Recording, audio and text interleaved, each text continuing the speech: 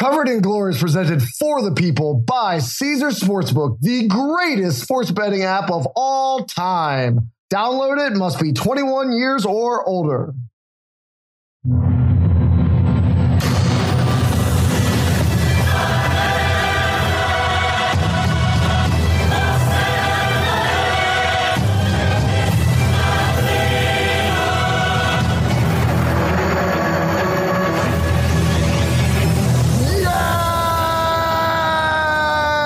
Welcome back to Covered in Glory, where we have spent 2 weeks away from you, and I miss the audience. And Brett, I hate to admit it to so many people publicly, but I kind of missed you too. How you been, pal? I've been good. Yeah, I mean, I set up like a straw doll of you, and I just talk soccer thoughts to it when we don't record because I can't handle this like separation at this point, especially since the beginning of, or especially since in December. We had almost every other day we were talking together, and now like you're gone. It's just like the separation anxiety thing that's coming up.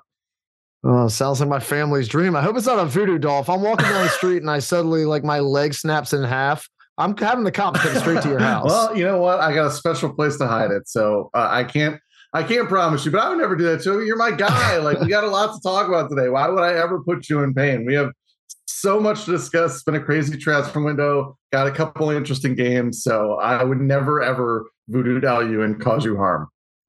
Yeah, well, I filled the 2 weeks not by talking to a straw version of you, but by constantly refreshing all of the crazy news that was coming across the Premier League. The other leagues, not so much. I don't even understand how you're not a fan of the Premier League at this point. Like, it's almost so boring to be a fan of the other leagues and just watch all of your clubs sell to the real Super League in England. Like, how does that even feel for everybody else? They've got to be extraordinarily angry, which I can confirm they are, being a Chelsea fan and reading internet message board. It was jarring to me to see this transfer window because we lived in the COVID era, right? Of the money was tight and teams took major hits to their revenue. And so this idea that everybody was joking around that the Super League exists, it's the Premier League. We didn't really get to see it in action. Like this was the first window where it slapped me across the face and was like, oh yeah, this is now where we're seeing the financial might of the Premier League, and the other leagues are now just turning into feeder systems for it. I don't know if that was like that for you, but I think the craziness, especially in the last week, and some of the deals and the amount of money that was thrown around, it just never was more obvious that we're finally really starting to see that massive financial gap. Yeah. I mean, I hate to be on cloud nine. I know it's not fair as a Chelsea fan, we're completely ruining football again, and it feels awesome. I think what really hit it home for me, as you were just describing, is when I saw that Todd Boehly has already spent over 25% of Abramovich 20 years, and everybody did nothing but complain about Abramovich buying championships. So the pace at which it's accelerating and how fast it's happening is just absolutely shocking. And now, instead of just watching him go, recruit Enzo or Gusto or all these other guys, I'm just going to be hitting F5 to see what Brazilian hospitals he's just buying and putting entire wings at in order to get the rights to everybody born in that for the next 20 years. Because that's the logical extension of what he's doing and how we're going to ruin football next. Yeah. I mean, Boehly on it, man. He is definitely kind of tried to keep up with nation states that are spending in the Premier League, which is an impressive thing. But I don't know. Chelsea's a whole other conversation. We can go down that route. I know we got games to get you. We'll have plenty of time to talk Chelsea. No, we'll get to the games and we'll talk about Chelsea. Yeah, we'll talk about Chelsea as we get to the game, so I don't want to go down there too much because I do have a big Chelsea question for you related to this topic. Ooh. But let's hold it for at least one game. Because we do have a banger to start out this week, and it would be unfair to just go too far down the Chelsea pattern before we talk about the big matchup on Sunday, which is Spurs versus City. Spurs is 5th at 36 points. City is 2nd at 45 points. This game is Sunday at 11:30 a.m. City is -140. Spurs are +325. The draw is +310. Our friends at Caesars have City minus half a goal at -145, and the Spurs double chance at +115. So, Brett, you and I were absolutely in shock at the Manchester City late transfer news featuring pod favorite João Cancelo. What do you make of what the hell happened with them shipping out arguably one of the best 5 players in the entire league for no reason other than they seem to not be getting along? Yeah, I mean it's really crazy how quickly this stuff changes in soccer, right? And it's hard to know the inner workings of the situation, but the jarring part of it is last year. I wrote it down, so I have this here. Cancelo played 52 matches for City. He led the team in minutes, even more than Ederson, who was a goalkeeper, in outfield minutes with 4,649 minutes across all competitions last year. And then you fast forward 6 months later, Rico Lewis has usurped his spot in Pep's eyes, and now he's at Bayern. And I don't like it's not like he fell off a cliff. It's not like he's 35 and just like his legs completely lost him. Like he was playing fine. He was starting a lot earlier in the year. There was a reported big training ground dust up when basically he wasn't named to the starting 11 against Arsenal. And then him and Pep like had a thing. And then it was just like, all right, get him out of here. But it's wild, right? Like part of me wants to be like, this has got to be a Pep ego thing. I mean, you never know if Cancelo's been problematic this whole time, but it's also like if he's been problematic this whole time, if he's a tough personality, how do you go from playing him 4,649 minutes to sending him to Germany in less than 6 months? I can't process this one. Of all the crazy things that happened in the last couple of weeks in the transfer window, this is by far and away the weirdest thing that happened to me. He's 28 years old. Yeah. He's 28 years old. He's in his absolute prime. He's, one of the best in the world. And by the way, I'd like to thank Pep for shipping him out because now Reece James is absolutely the best fullback in the Premier League. And yes, I'm aware Trent Alexander-Arnold is still playing, but it's nice to have a Chelsea boy on top. I don't get it. And to send him to Bayern of all teams, I mean, I guess to get him out of the grounds, he wasn't agreeing to go play for, I don't know, Brighton or Southampton or somebody else. I guess they had to send him to another powerhouse. But the one thing they need more than anything else to complete, Pep's time at City is the Champions League. Right. And they sent him to Bayern Munich, who is the biggest competitor for this trophy. In what world does this make sense? Send him to train with the youth for the rest of the year and then sell them in the offseason. You have to. Don't strengthen your greatest rival for the big year cup that you crave so much. What is going on? Yeah, I mean, ever since that rule change where you're not cup tied anymore, that's the other reason that it's so weird. It's there's a very good chance they're going to have to go through that team, and now you have added the Bayern's. We've talked about the Premier League, but Bayern's weakest aspect has been their fullback play. Alphonso Davies has been hurt. They've been starting a lot of Hernandez and Pavard, but Hernandez tore his ACL in the World Cup. Kimmich has had to fill in it right back. Now you just added one of the best fullbacks in the world to one of the best teams in the world that you may have to go through to win the missing piece. It is so weird. How much does Pep have to hate Cancelo to do that? I don't understand it. It's really wild. And why mess with it? And particularly when it's not like this has been a perfect season for City, right? We talked about them arguably being the best club team of all time. And now they find themselves looking up to Arsenal halfway through. So is Ricardo Lewis the next coming of Jesus? What did they have to clear out space for this guy to cook? I don't get it. Pep has obviously earned it. He's, the best manager of probably our lifetime, or at least my soccer watching lifetime. Alex Ferguson, I'm sure, has a claim to the title, but I've never seen anybody be as impactful as Pep week to week during the time I've been watching soccer. So I guess he's earned the rope to hang himself here, but this is one of the stranger things I've ever seen him do, and we'll see. On the other side, Spurs, I think they made a hell of a signing with Pedro Porro right at the end there. I mean, he's been outstanding for Sporting, and we know how influential coincidentally, people playing out on the right wing are in the Conte system. So he looked great in the Champions League. He's, looked great in the worst competition that Sporting faces. But if he can come in and be impactful and give them the creative spark and also give them a little bit of bite on the defensive side of the field, it seems like exactly what Spurs might have been missing. So I think that one flew under the radar of Enzo and all the other things that were happening. But there's a chance we look up at the end of the year, and this is the most impactful signing made in the Premier League in the January window. Yeah, I mean, because when we talk about team needs, I mean, this is easily, I think maybe it's debatable. I don't think it is personally, but Porro is probably the best wing back that we've seen Conte have at Spurs. Emerson is kind of like a more, we always kind of think of these Brazilian players always having these attacking flair, but he's definitely like a more rugged kind of defensive fullback. His numbers look good, but that's just mostly because Conte's system asked those guys to crash the box. Perisic is washed, in my opinion. Sessegnon has been backing him up. They ran Reguilon out of town. So, I think with Doherty, they even bought out his contract just in this window as well. So this is a huge, as someone like you who has watched Victor Moses win Premier League titles. Yep. This is a huge spot in Conte's system, and I think this Porro has the chance to be the best wingback that he's worked with at Spurs. So I agree with you. This is kind of like when Bentancur came in, and we said this is not a sexy signing, but he's going to be really impactful.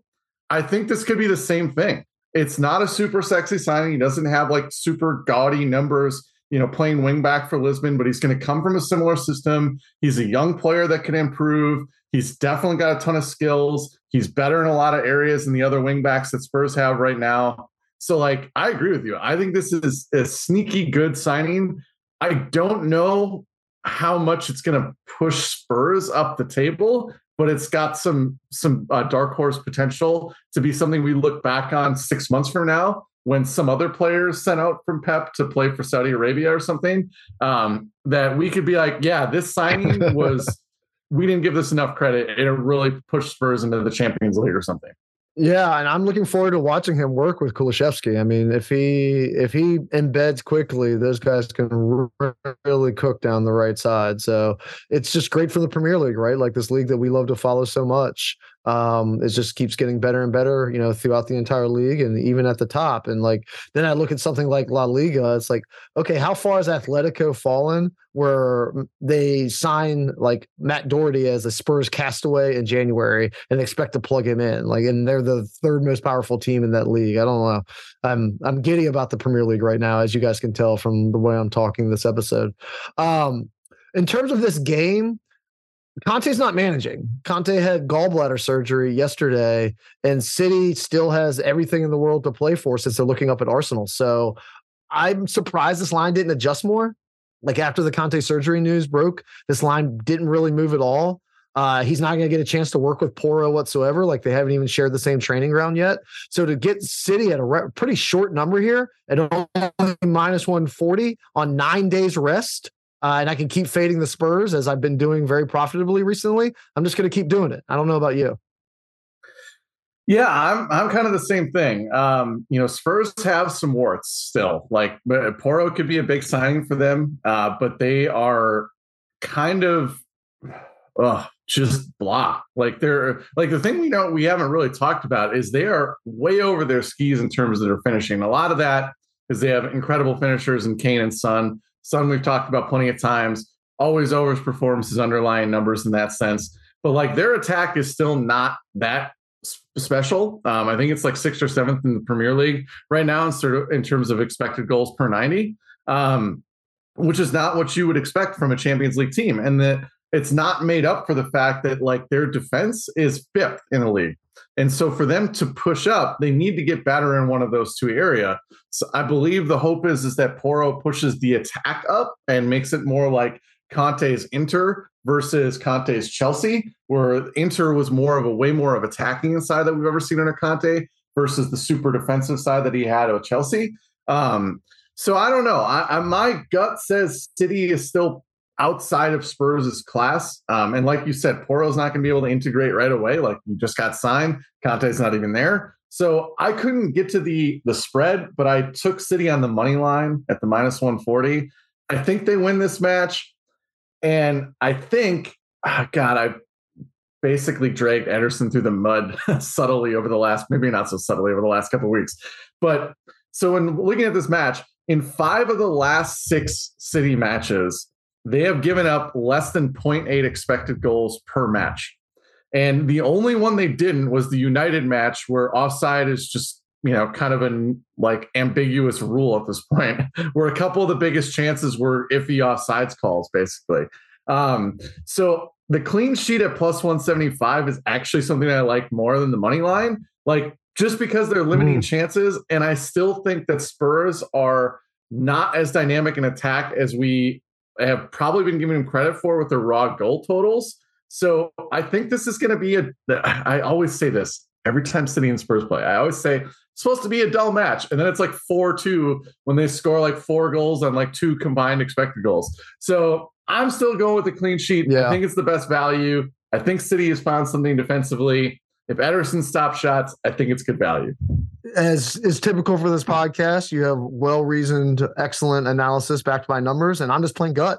I think that City's going to win here, but I think both teams are going to score, and the number plus 210 is highly appealing to me because I definitely like City to win. Then, that takes care of that side of the equation. But City hasn't kept 3 clean sheets in a row this entire season, and I could absolutely see Ricardo Lewis make a massive mistake that makes the Consuelo narrative even larger going forward. And it's always fun to kind of bet the narratives. And as we always talk about on this show, City has a tendency to give up consolation goals. So at plus 210, I think that actually represents really good value for that combination. Yeah. And I mean, look, when you talk about numbers versus gut, like these games always seem to somehow go off the rails. I don't know. There's no explanation for it in my spreadsheets, but somehow City Spurs just ends up being a circus in some way or another, or a goal fest. Even when both these teams are good defensive teams or players are missing or whatever, it just somehow winds up being 4-2. It just does. I don't know how. All right. Well, I'm looking forward to that one on Sunday, but not anywhere near as much as I'm looking forward to the next decade with that team in London that wears blue. So we have this week Chelsea versus Fulham. The game is Friday at 3 p.m. Chelsea is 10th at 29 points. Fulham is 7th at 31 points. Chelsea is minus 170. Fulham is plus 290. The draw is plus 300. Chelsea minus half a goal is minus 165. And Caesars has Fulham at plus 127. So we're obliged to talk about this game this week, Brett, because that is the format of our show. But come on. After January, how can I just think one day at a time? I'm thinking dynasty, pal. I'm thinking they're the team that's best set up to dominate this league for the foreseeable future. And we are here once again to ruin football. And to think that 1 year ago, at the end of January, at the beginning of February, every single non-Chelsea fan in the world seemed primed to dance on our graves because of the controversy around the team and the pending sale and some of the implosion in talent and all those sorts of things. And to see us 1 year later, winding the clock back 18 years before the first Blue Dynasty, making all these signings and priming ourselves for the future, I am over the moon and entirely irrational, so pay no more attention to my bets, but I do want to talk about how great we are. Please join me in that pursuit. What do you have to say? Oh, I'm going to be a total wet blanket right now in both my picks and in the analysis of the window. I love Enzo. We love Enzo. It's a shared love. He was great to watch for anybody that was watching the World Cup. Kind of came into his own. He was great for Benfica before then. Definitely one of the best young midfielders in the world. But I don't know how he can ever justify the price tag that he just came by. I was kind of mulling this over, and I thought, what does a guy whose best position is probably like a holding 6 have to do to justify a $120 million price tag? And you're already asking the wrong question. You're already asking the wrong question. You're asking the wrong question. What's the right question? What's the right question? Why does he have? Why does he have to live up to $120 million? Why does his price tag actually matter more than the fit and the impact that he's going to have on this particular team, no matter what he costs? Because here's actually my big question for you. So I'm sorry to cut you off before you rain all over my Enzo parade. I'm not going to allow it to happen. Here's my big question. Why is Chelsea the only ones doing this? Like, is it so risky that it's going to blow up in their face and everybody's going to have the final laugh? Or are they pioneering a strategy that, most of the Premier League teams are foolish not to follow?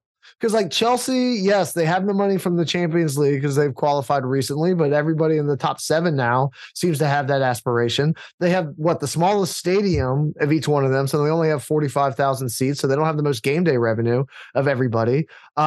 They don't have fake sponsorships pumped in, by a state fund somewhere that suddenly has an airline that can inject a giant shirt sponsorship in and write it off and cheat around financial fair play. They seem to just be doing this through accounting tricks.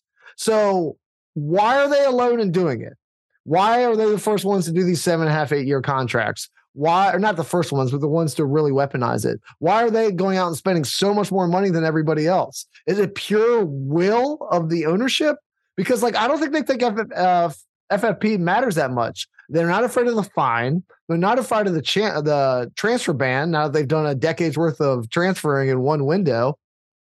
I guess a competition ban would really hurt, but very few teams have ever jumped straight to competition ban. So is this purely a matter of willpower from ownership, or are they doing, or the reason for the hate for Chelsea is because what every other fan base actually thinks and wishes their team would do, and they could do? Yeah, I mean, I guess this is probably one of those things where it's a we'll see, right? Like there's some interesting stuff going on. It kind of seems like there's a dichotomy between, so Bully's partnership is with, I believe, you will probably correct me if I'm wrong, Clearlake, which is kind of known as a very innovative business consultant venture or whatever. And so I kind of see the mix of we'll let Todd do Todd. But Todd, if you're going to do Todd, you have to do these things that we think are going to be market inefficiencies. So, okay, you want to sign Enzo for 120 million, you're signing him to an 8-year deal. You want to sign Mudryk for whatever, he's getting an 8-year contract, and you're going to sign this other 17-year-old kid for $6 million now because we're going to start rolling up these future fees for selling players on later. So there's some interesting things in the middle of this. I think it's one of those things that because we haven't seen it, because COVID slowed down the Premier League for a little bit, because teams like United might be up for sale, because City actually kind of ran afoul because they did have ghost sponsorships with financial fair play and we didn't know exactly what was going to happen there. I think it's just a matter of Chelsea being screw it. Yeah. And it's really hurt City. Yeah, I know. They just keep winning titles and keep playing in the Champions League. So it's really hurt City. But I'm saying we didn't know, right? When they first got in trouble, when the investigation came out with the sponsorships and the ghost revenue dollars and all that stuff, we didn't know exactly was this going to be the time where financial fair play had teeth? Were they going to step up? Was City going to get a ban? Were they going to get a transfer window ban? We just didn't know, right? And that uncertainty is probably part of the reason that maybe stops these teams from doing these things. But there's clearly a strategy, right? The longer contracts help with the way that they can outlay the transfer fee money over a number of years. So this is, they're buying younger players that have sell-on value. So even if these guys don't work out, they can sell them, they can loan them with the fee. They can make some of that money back. They can kind of line their books up. So there's clearly definitely some smart things going on here. There's also a little bit of... They're also locking their guys into below superstar level contracts. And so I think what's the most interesting thing about Chelsea's strategy is because we see this in baseball, right? The Braves have been extraordinarily good in this regard, signing young talent to long-term deals before they hit the open market and get true superstar money, and it allows them, to be extraordinarily competitive year after year. They're the shining example of doing this right now. And that seems to be what Chelsea's doing. It's someone like Mudryk, you see that he was $70 million or $30 million of add-ons. One, if they pay the add-ons, that means they won the Premier League or won the Champions League, and that'll be the happiest check they ever wrote. But two, they lock the guy in. I think it's either at 90 or 100, depending on what you believe per week. Compare that to Koulibaly, who they're paying like 300 per week. And so over an 8-year deal, if you have somebody at a 100 grand, that's 200 or 250 on his talent, you're saving 5, 7, 8 million bucks a year over 7 years and greatly reducing what you paid for the guy in the first place. And because you have him at a lower salary, the number of clubs you can sell to is much wider, right? Like we talk about this quite a bit. One reason Jorginho goes to Arsenal is he can't be on his wages at more than like 10 clubs in the world. And so when you're on 90 to 100, the menu to which you can move somebody on greatly expands. I think the most interesting thing about the strategy is what's going to happen with traditional player power. Because like these guys are used to, after 2 years forcing a new deal or 3 years forcing a new deal, but they gain that power because they can run their contract down. What happens when they can't run their contract down easily? They're on below market wages and they don't have the leverage they used to, but they have the entitlement to think they have that leverage. I think that is going to be the most interesting thing that comes from this strategy. Yeah. And I mean, and that's in the short term thinking that goes on in soccer like that. Well, we literally just talked about this with Cancelo, right? Like that was a relationship that soured within 6 months and the guy was pushed out the door. So I think that's maybe another fear why teams don't do this is they figure that squads need constant turnover, players get unhappy very quickly. You get a guy that's on an 8-year contract that like doesn't want to train, doesn't want to be there. It blows up his ability to maybe find leverage in the market somewhere. So I mean, it's not like this is without downside. There's definitely some smart aspects to it. Like you can see some of the strategy, but like no one's ever done it, so we don't know how it's going to turn out. Like Enzo could maybe just be mediocre, and then the fan base turns on him. Like, well, I don't want to even say this. I'm not even going to put this out there. But like someone that you make fun of constantly on this podcast who plays center back for United. And then Enzo wants out. He wants to go somewhere else. He wants to go, play in Italy. He wants to go play in Spain, whatever. Barcelona wants him on his teams and they try to leverage him out of there. So like, we don't know how this is all going to play out, but I do like some of the creativity. I think soccer needs this. There's definitely just a lot of archaic thought still in terms of the window, in terms of how players are acquired. So seeing this is interesting. Seeing what teams like Benfica, who have now raked in massive transfer fees year after year with certain players, what they do with that money is also going to be really interesting. So like it's a really cool, I think, kind of inflection point for soccer. I think the Premier League could become a Super League and chew everybody up. And then we're just like, this is kind of gross. Or we could start seeing stuff like this with different ways to attack the transfer market, with teams using the Premier League's monies outside of England to do interesting, cool things in rebuilding and reshaping their squads. Like there's a ton of really cool potential on both sides, both with what Chelsea are doing. If it works, if teams can take some of the aspects of what they're doing, we could start seeing something that more like Major League Baseball, where you have more sharks in the water, where like player acquisition just isn't about we're going to buy this dude and spend 50 million and probably still not even look at his underlying metrics or realize like he scored 20 goals, but 13 of them were penalties or things that still go on in the 2022 Premier League, 2022-23 Premier League. This has just got a lot of really cool potential. So I think it's exciting. I share your excitement. Yeah. I obviously am going to be a little bit of a wet blanket with like, man, that's a big transfer fee. And we always view these players through transfer fees. But there's some cool stuff going on. I get your excitement because you got a whole host now of young, talented players. There's a new generation coming through for Chelsea. They are going to be very interesting to watch going forward. Yeah. I mean, I think, Wrexham or I don't know, Napoli, like they might be the only competition because I think Chelsea is the most interesting club in the world by pretty wide shot, except for maybe a handful of clubs that I just mentioned. Like I think they're fascinating to follow. And the last thing I want to say before I give my pick of this week's game, because if I don't say it now, I'll forget it. The other thing they're betting on is broadcast right inflation, which I think is a really good bet. Amazon's about to enter the bidding for the rights globally, which has a chance to drive up the Premier League specifically in basically every market in the world.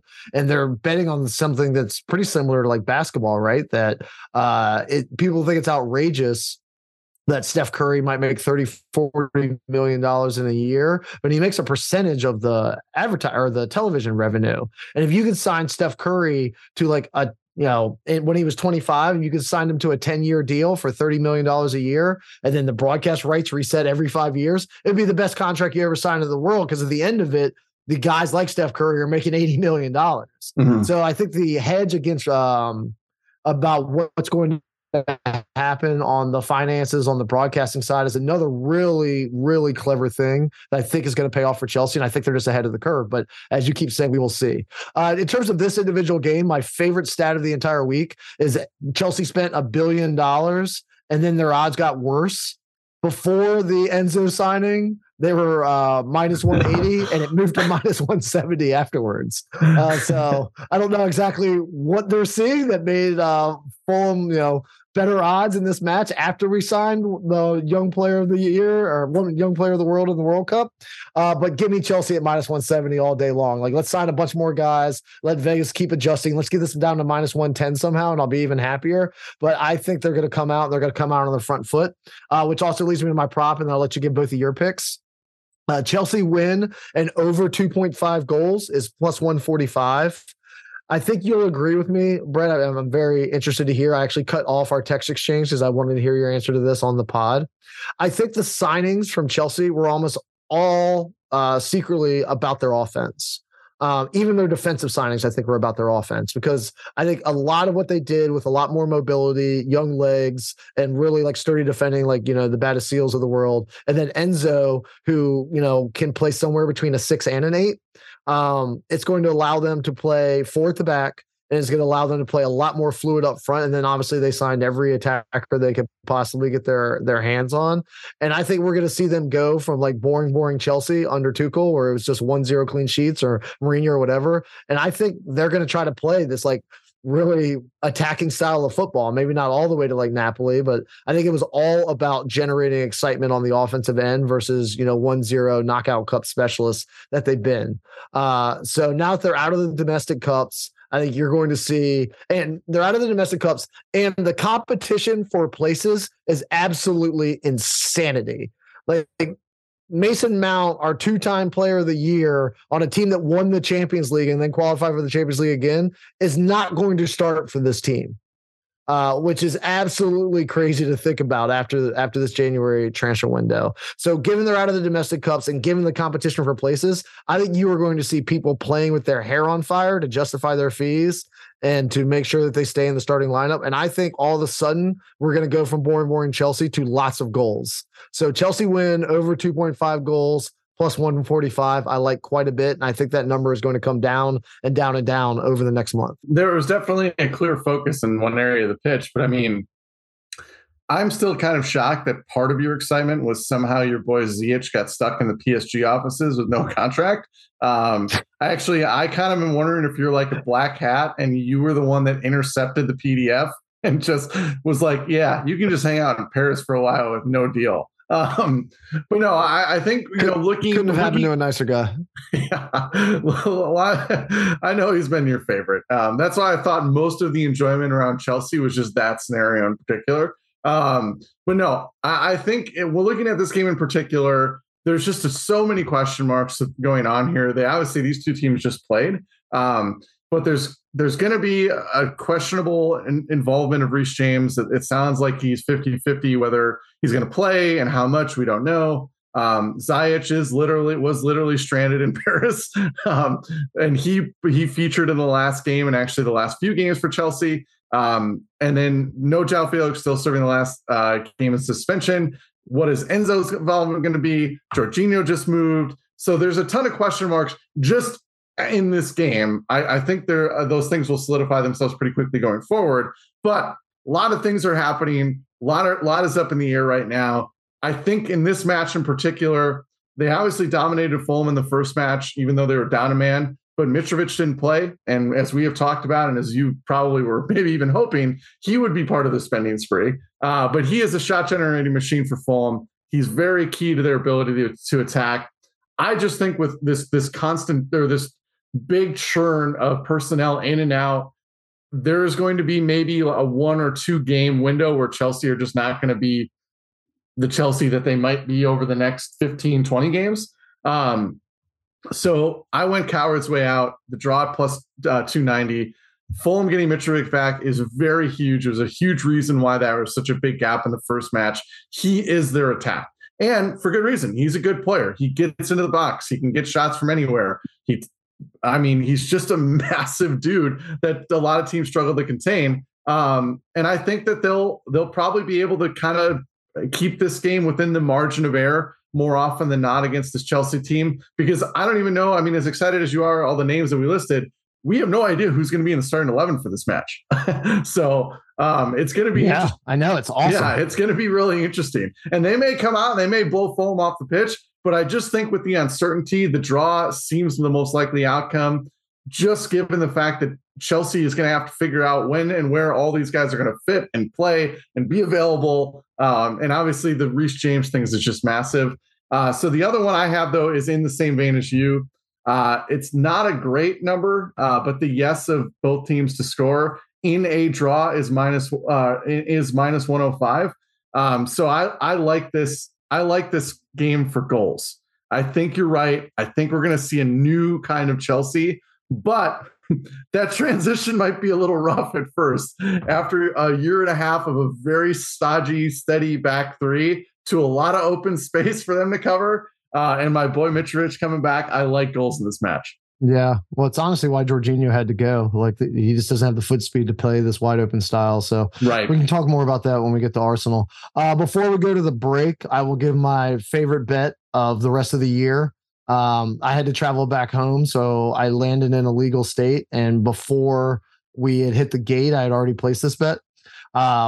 Chelsea to finish top 6, not even top 4, not Champions League, top 6. They're only 2 points back.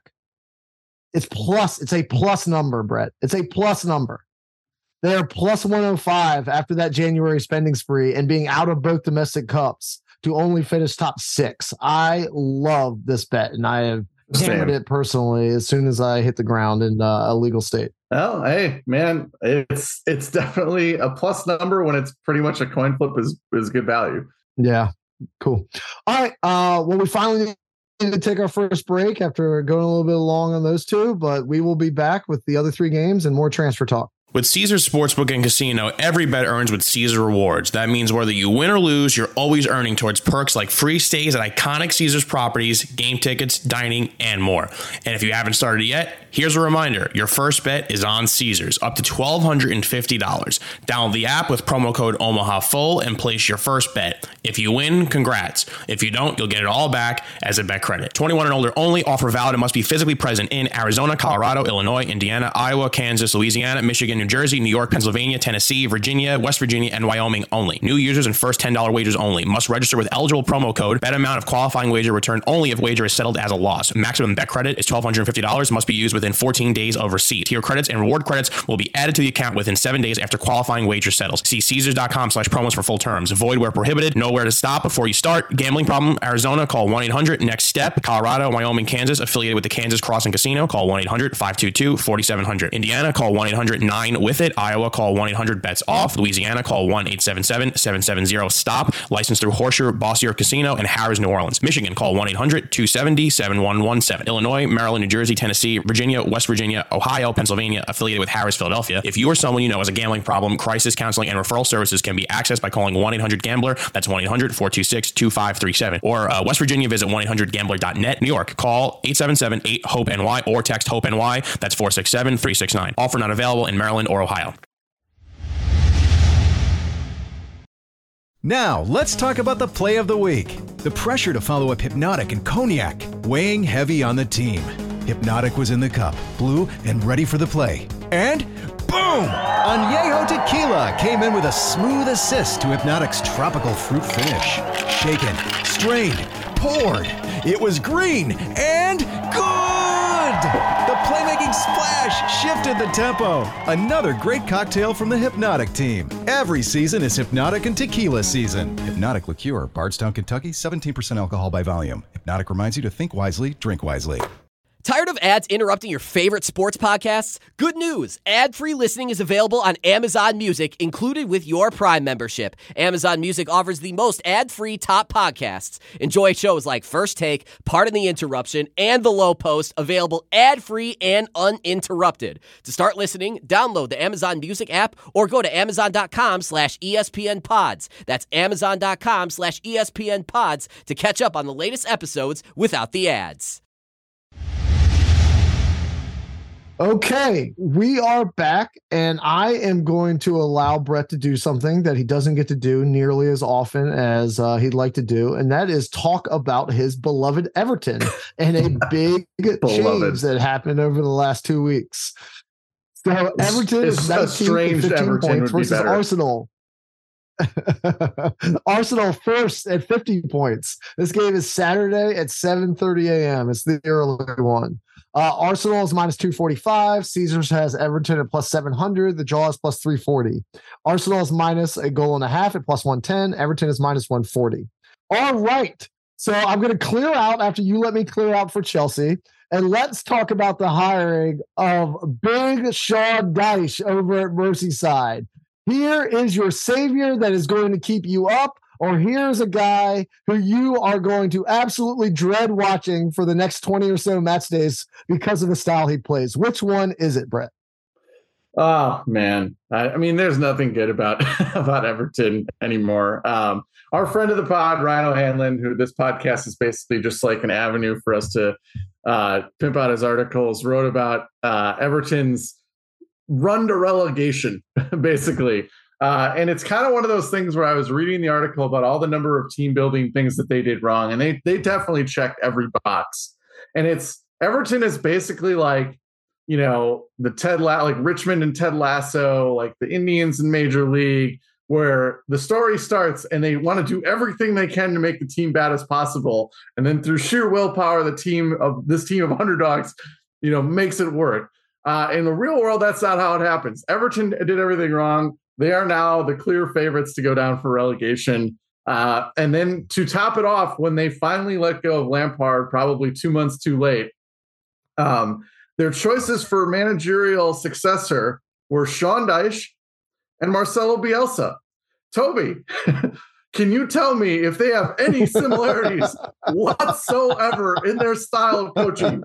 You literally are going to the opposite end of the spectrum on both sides. The complete attacking, pressing ideologue in Bielsa, and then the low block master in Sean Dyche. What is going on? Yeah. It kind of reminds me of Superbad when they're asking him about his name. He's like, why did you call yourself McLovin? He's like, well, it was between that and Mohammed. Like, well, why are those the only two options? Like, how did you come up with this being the only two options for your coach? They share no philosophy whatsoever, and they're going to be like in charge of the same guys. Like, how out to sea is the board at Everton when they look at their players and like they can either play entirely one way or entirely the other way, and we have to choose one or the other. It doesn't make any sense. It doesn't. I mean, and this is the Everton reign, and this is part of the reason why I'm so disappointed, because when I first became an Everton fan, the appeal to me was that they were legitimately considered one of the best run clubs in Europe, right? David Moyes operating on a shoestring budget, selling before he can buy, one of the lowest revenue streams in the Premier League, constantly in the top 8. Like, they were the Oakland A's of soccer at that point. They are now, I don't know baseball well enough, but whatever is the most dysfunctional franchise in baseball, they are that team. They have completely gone through the other side. And this is just the epitome of the managerial hire, or the managerial hire was the epitome of everything they've done wrong. There's no plan. There's no vision. It's just, these are two guys that Moshiri has heard about, and we'll just pick one of the two and we'll just see what happens, because it doesn't matter. Yeah. Who cares what styles they play? Who cares what players are on our current roster? Do you think they're going down? Yes, I do. I think Dyche will actually do something. I think I know he's your boy.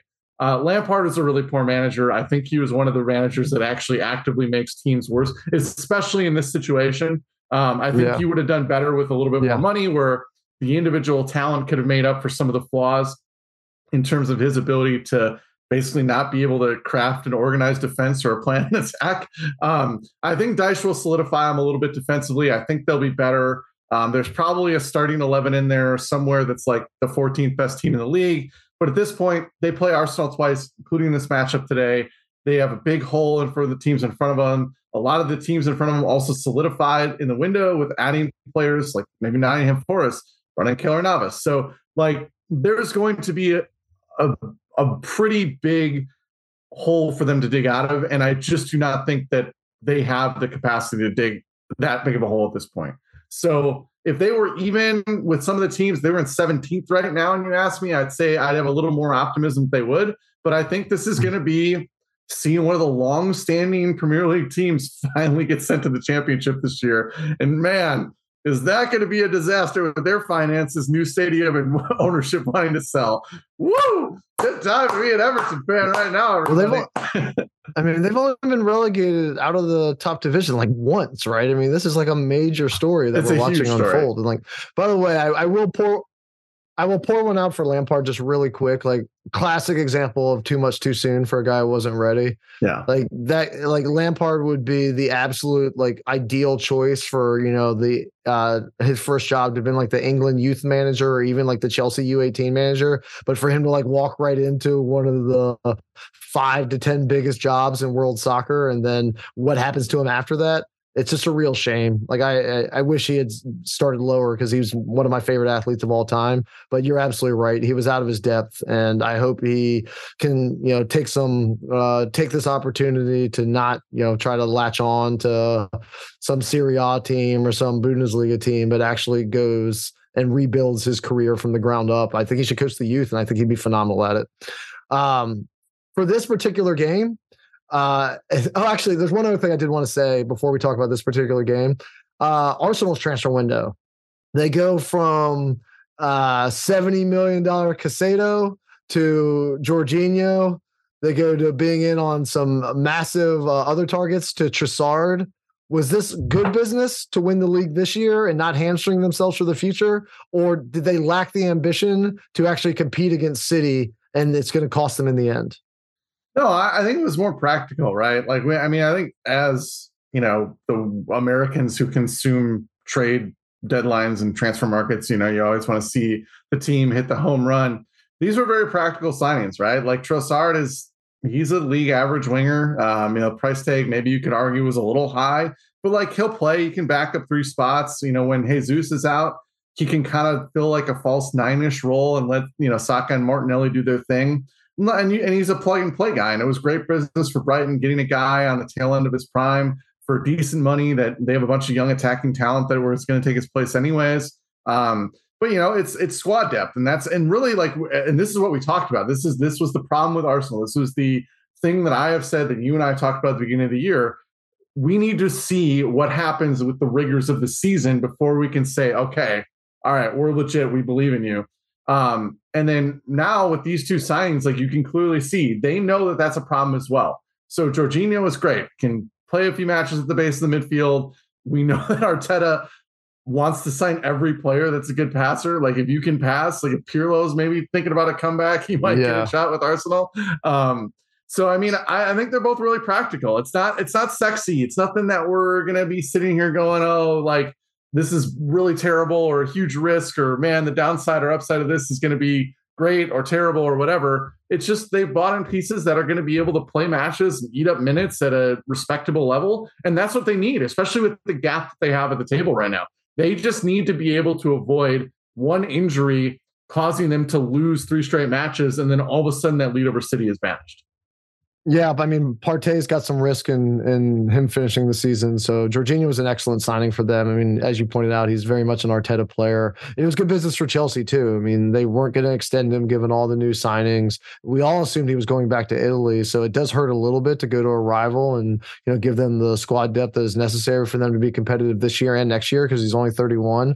But honestly, like, this is something I respect about, you know, Chelsea. Like, he probably wanted to stay in London. He wanted to maybe win the Premier League. They didn't, you know, hold his feet to the fire. A $10 million offer came in, and they did the business. And I think that City's the same way, right? Like selling Jesus to Arsenal and selling Sterling to Chelsea.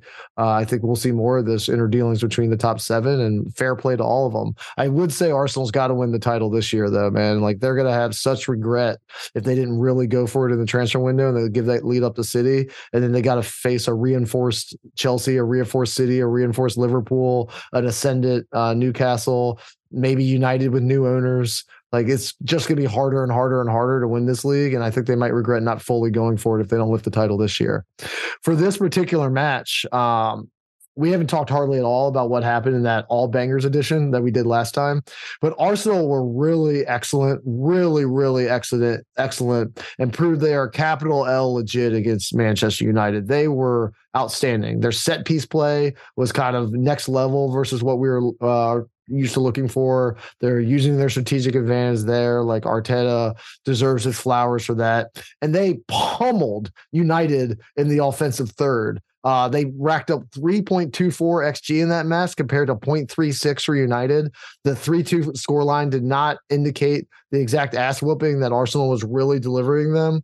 Yeah. Obviously, Rashford had a pretty great finish against a very low XG, and Arsenal had some spotty finishing, but just the totality of attempts and touches they had in Manchester United's box, like they completely controlled and dominated that game.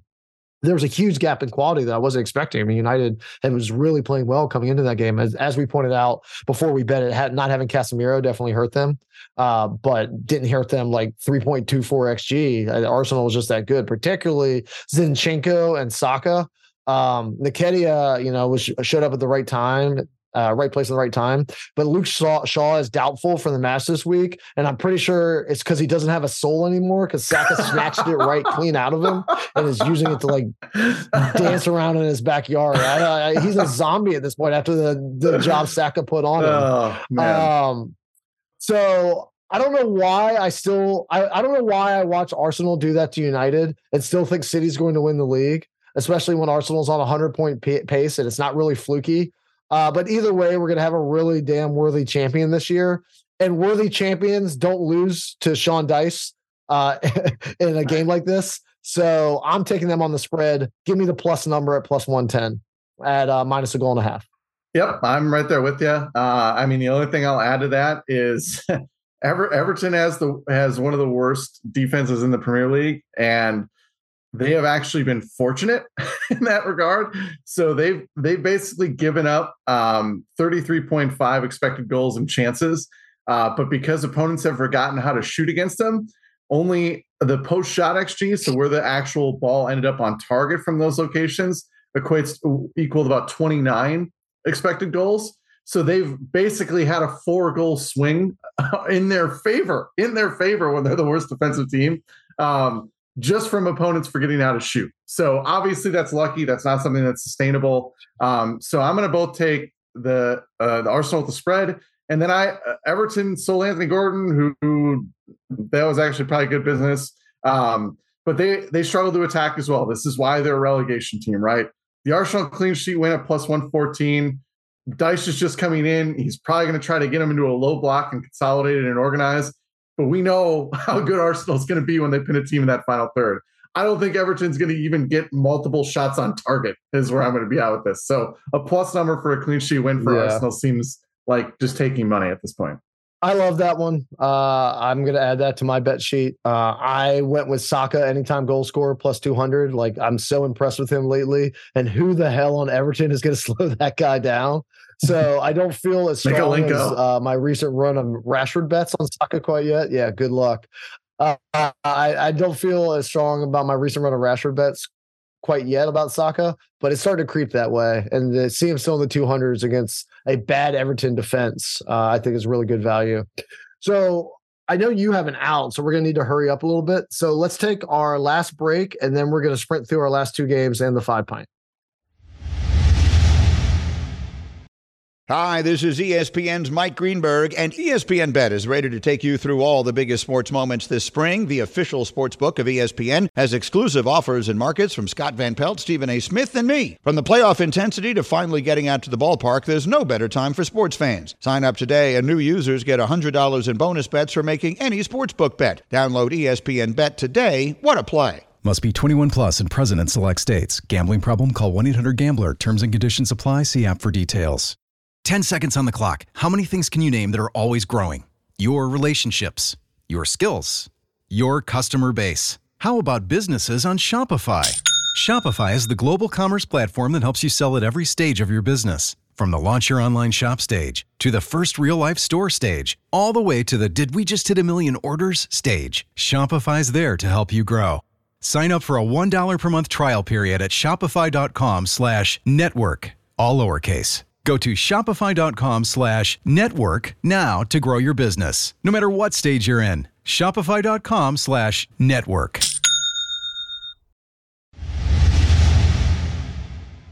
So we are back, and we are going to short shrift Manchester United versus Crystal Palace. Manchester United is 4th at 39 points versus Crystal Palace 12th at 24 points.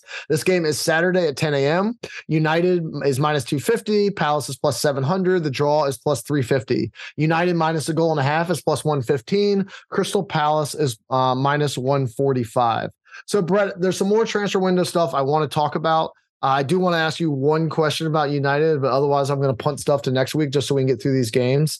But after that transfer window from all the other teams around them, and after the Eriksen injury, do you still think Manchester United should feel confident in finishing top 4? So here's actually the one stat I was going to give today. Again, these are super noisy, very contextual, but Eriksen, I was looking at this.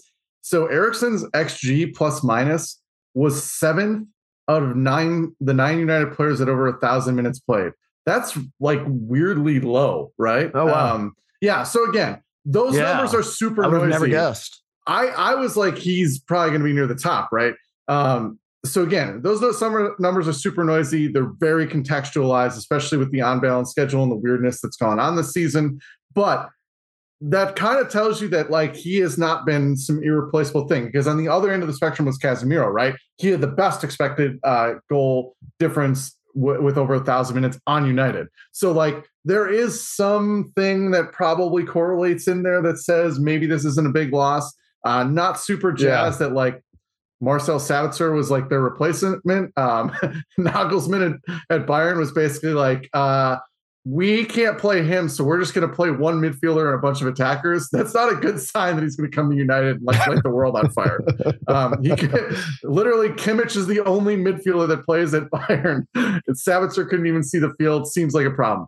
But yeah, as far as this match goes in particular, there was a moment yesterday when Enzo's deal was falling apart, and there was a rumor Chelsea had reached out about Sabitzer, and I swear to God that like there was going to be pitchforks at Cobham before anybody knew it. There was a online riot that was happening by this combination, and then it was made even more delicious when he became the savior for United like an hour later. Oh God, yeah, talk about bullet dodge there. Yeah, so I mean, I don't know if they're going to miss him that much. I mean, I think the role that he played was sort of important, but it's also not extremely integral. Casemiro obviously more important, Rashford more important, etc. In this match in particular, I definitely don't think they'll feel it. Palace has scored under or created less than one expected goal in 6 of their last 7 matches. United's defense has kind of been their calling card, especially since Casemiro has come on. Obviously, Arsenal notwithstanding. So I'm taking United plus 115 at minus 1.5. And the clean sheet win for United as well, plus 113. If I was better at this, I would adjust what I was thinking based on what you just told me, but I'm not, so I didn't. With Eriksen out, I just want to see it, and especially with Shaw also doubtful. So before I lay like 2 goals on United without those 2 players, I just need to see it, right? Especially after Palace. They drew with United 1-1 just a couple of weeks ago. They followed that up by holding Newcastle scoreless. They played a 1-0 match against Chelsea the week before that. They're on this really rough run of fixtures, and they're not getting blown out in any matches. So if I can get them on an adjusted line where they just have to keep it within 1, and I only have to pay minus 145, That's the way I'm leaning in this particular match, just because of the number. And then similar to you, though, I don't think it's going to be exactly a barn burner. You took the clean sheet. I'm taking the under 2.5 goals at -110. I think I want to see how much they miss Eriksson, how much noise is in that number that you just shared. And I think Palace is going to do their absolute damnedest to really muddy this game up as much as possible, because they can't all be bangers. And the betting markets have finally called up on Rashford, so I can't keep betting Rashford every single game.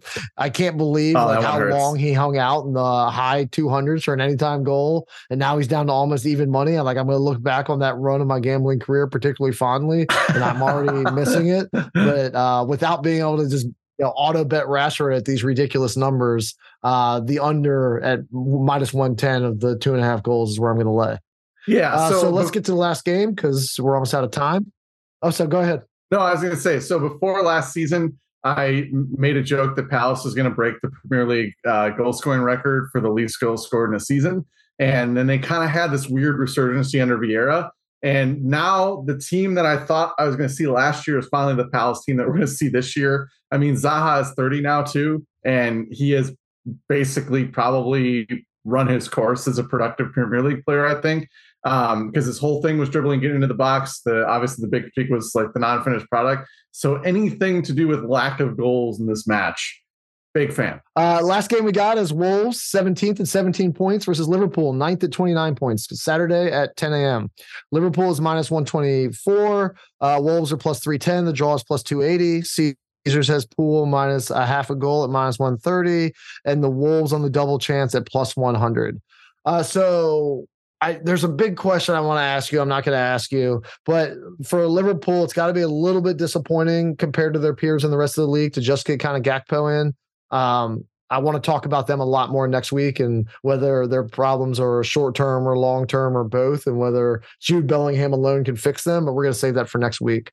For this particular game, the Wolves are awful. They're a deserving relegation candidate, and they're the number one argument for Everton staying up in a lot of ways. So while Poole might be in a little bit of a crisis, I can't believe the odds are this short. The black magic of recent years seems to be dissipating quickly. And as you always point out, regression comes for everyone, and it is coming hard for Wolves right now. Yeah. So it feels like Poole should be -170 or higher. To get them at only -124 feels like a gift, and I'm happy to cash it. Yeah, I'm with you on -124. And then the prop bet for me was yes to both teams to score, which is a definitely I don't trust Liverpool bet, because betting on Wolves attack, I was looking at the anytime goal scorer numbers, and I was like, do I really want to put money on Daniel Podence to score? So my whole thing is that collectively the ball will get bundled across the line past Alisson. And part of it too is we talk about regression. It works both ways. Wolves have been like kind of unlucky in attack. They've undershot their expected goals by about six goals, 12 to about 18, 12 actual goals versus 18 expected goals. Part of it, if you dig a little deeper, Diego Costa has 2 expected goals worth of chances and hasn't cashed. Diego Costa is also washed. This is where, you always contextualize data, right? But that said, I just have no faith in Liverpool's defense at this point. James Milner has been starting at right back. I don't know if that's like a shot across the bow to Trent Alexander, or they're managing his minutes or whatever. But it's not like Milner's going to be the answer for them and shore him up defensively. I can't even say that with a straight face. So yeah, yes to both teams to score -135, and then Liverpool and -124 on the money line. Yeah, I got goals as well, but I have them happening in the second half. Highest scoring half second is +100. It feels to me, in watching the games, that both teams have been slow starters, and it also feels to me that both teams are fading late in games. So you put it together, and this is the best way to bet it. Because of my travels this week, I didn't do heavy trend line research, but just from sitting on the couch, I'm feeling this one. So I'm willing to bet it blind without even looking at the numbers, just for fun. So I beat you last month on the 5-pipe, Brett. I don't know if you knew that or not. And by the way, I didn't even have to calculate the final score because I was winning going into the last match week, and you went 0 for 5. So I won by the 2 sweetest words in the English language: default. I appreciate you laying down for me in that one and giving me a month back. We are starting back up for February. Progression comes for everybody, including me after my big December. That's true. We had barn burners in December and November. I think we were, within a pint or so of each other with a lot of heavy betting during the World Cup. So it feels good to win January with only 2 match weeks. Yeah, I definitely threw up all over myself in January. But let's get it back in February, brand new month. For my 5 pint to wrap up the show, I'm going with City minus 140, Chelsea to win at over 2.5 goals plus 145, Arsenal minus a goal and a half at plus 110. I thought heavily about putting a second pint on that one.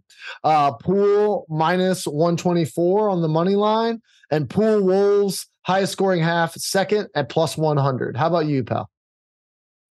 So I got Arsenal. I'm going to kind of cancel out a little bit with this one, but I got Arsenal minus 1.5 at plus 110, but I got 2 on that one. Okay. The anti-Everton bet. Then I got the Arsenal clean sheet win at plus 114 for another pint. So I got 3 wrapped up in the best team in the league versus maybe the worst team in the league. I'm feeling good. That's like the way to break the streak, And then I'm going to take the Chelsea Fulham draw at plus 290. Like I said, there's a lot of uncertainty with the turnover recently at Chelsea. I think that Fulham's going to keep that one relatively close or within the margin of error. And then I'm going to go with the anti-Crystal Palace bet. United clean sheet win plus 113. So I am rooting for a lack of goals and a draw. That seems very, very anticlimactic. But do you expect anything less from me, Toby? Yeah, if you're looking for good times, avoid Brett's apartment per usual. So we will be back next week. I'm really excited about the conversation we're going to have. The question I didn't get to ask this week, I just for a little inside baseball, I never actually tell Brett very much about what I'm going to ask him because I value his ability to see sunshine. And if I give him too much time to prep, he will hunker down the entire time. But the question we will discuss next week is after this January transfer window, which one of the top 7 teams would you rank as having the best chance to dominate the league over the next 5 years? So we're going to do a little future casting next week while we talk about that week's games. But while you think about that, I like the previews now for next week. While you think about that, I hope you guys have a wonderful week. You enjoy the games this weekend, and we will be back next week with our usual interchange of horrible advice backed by expert analysis. Take care, everyone.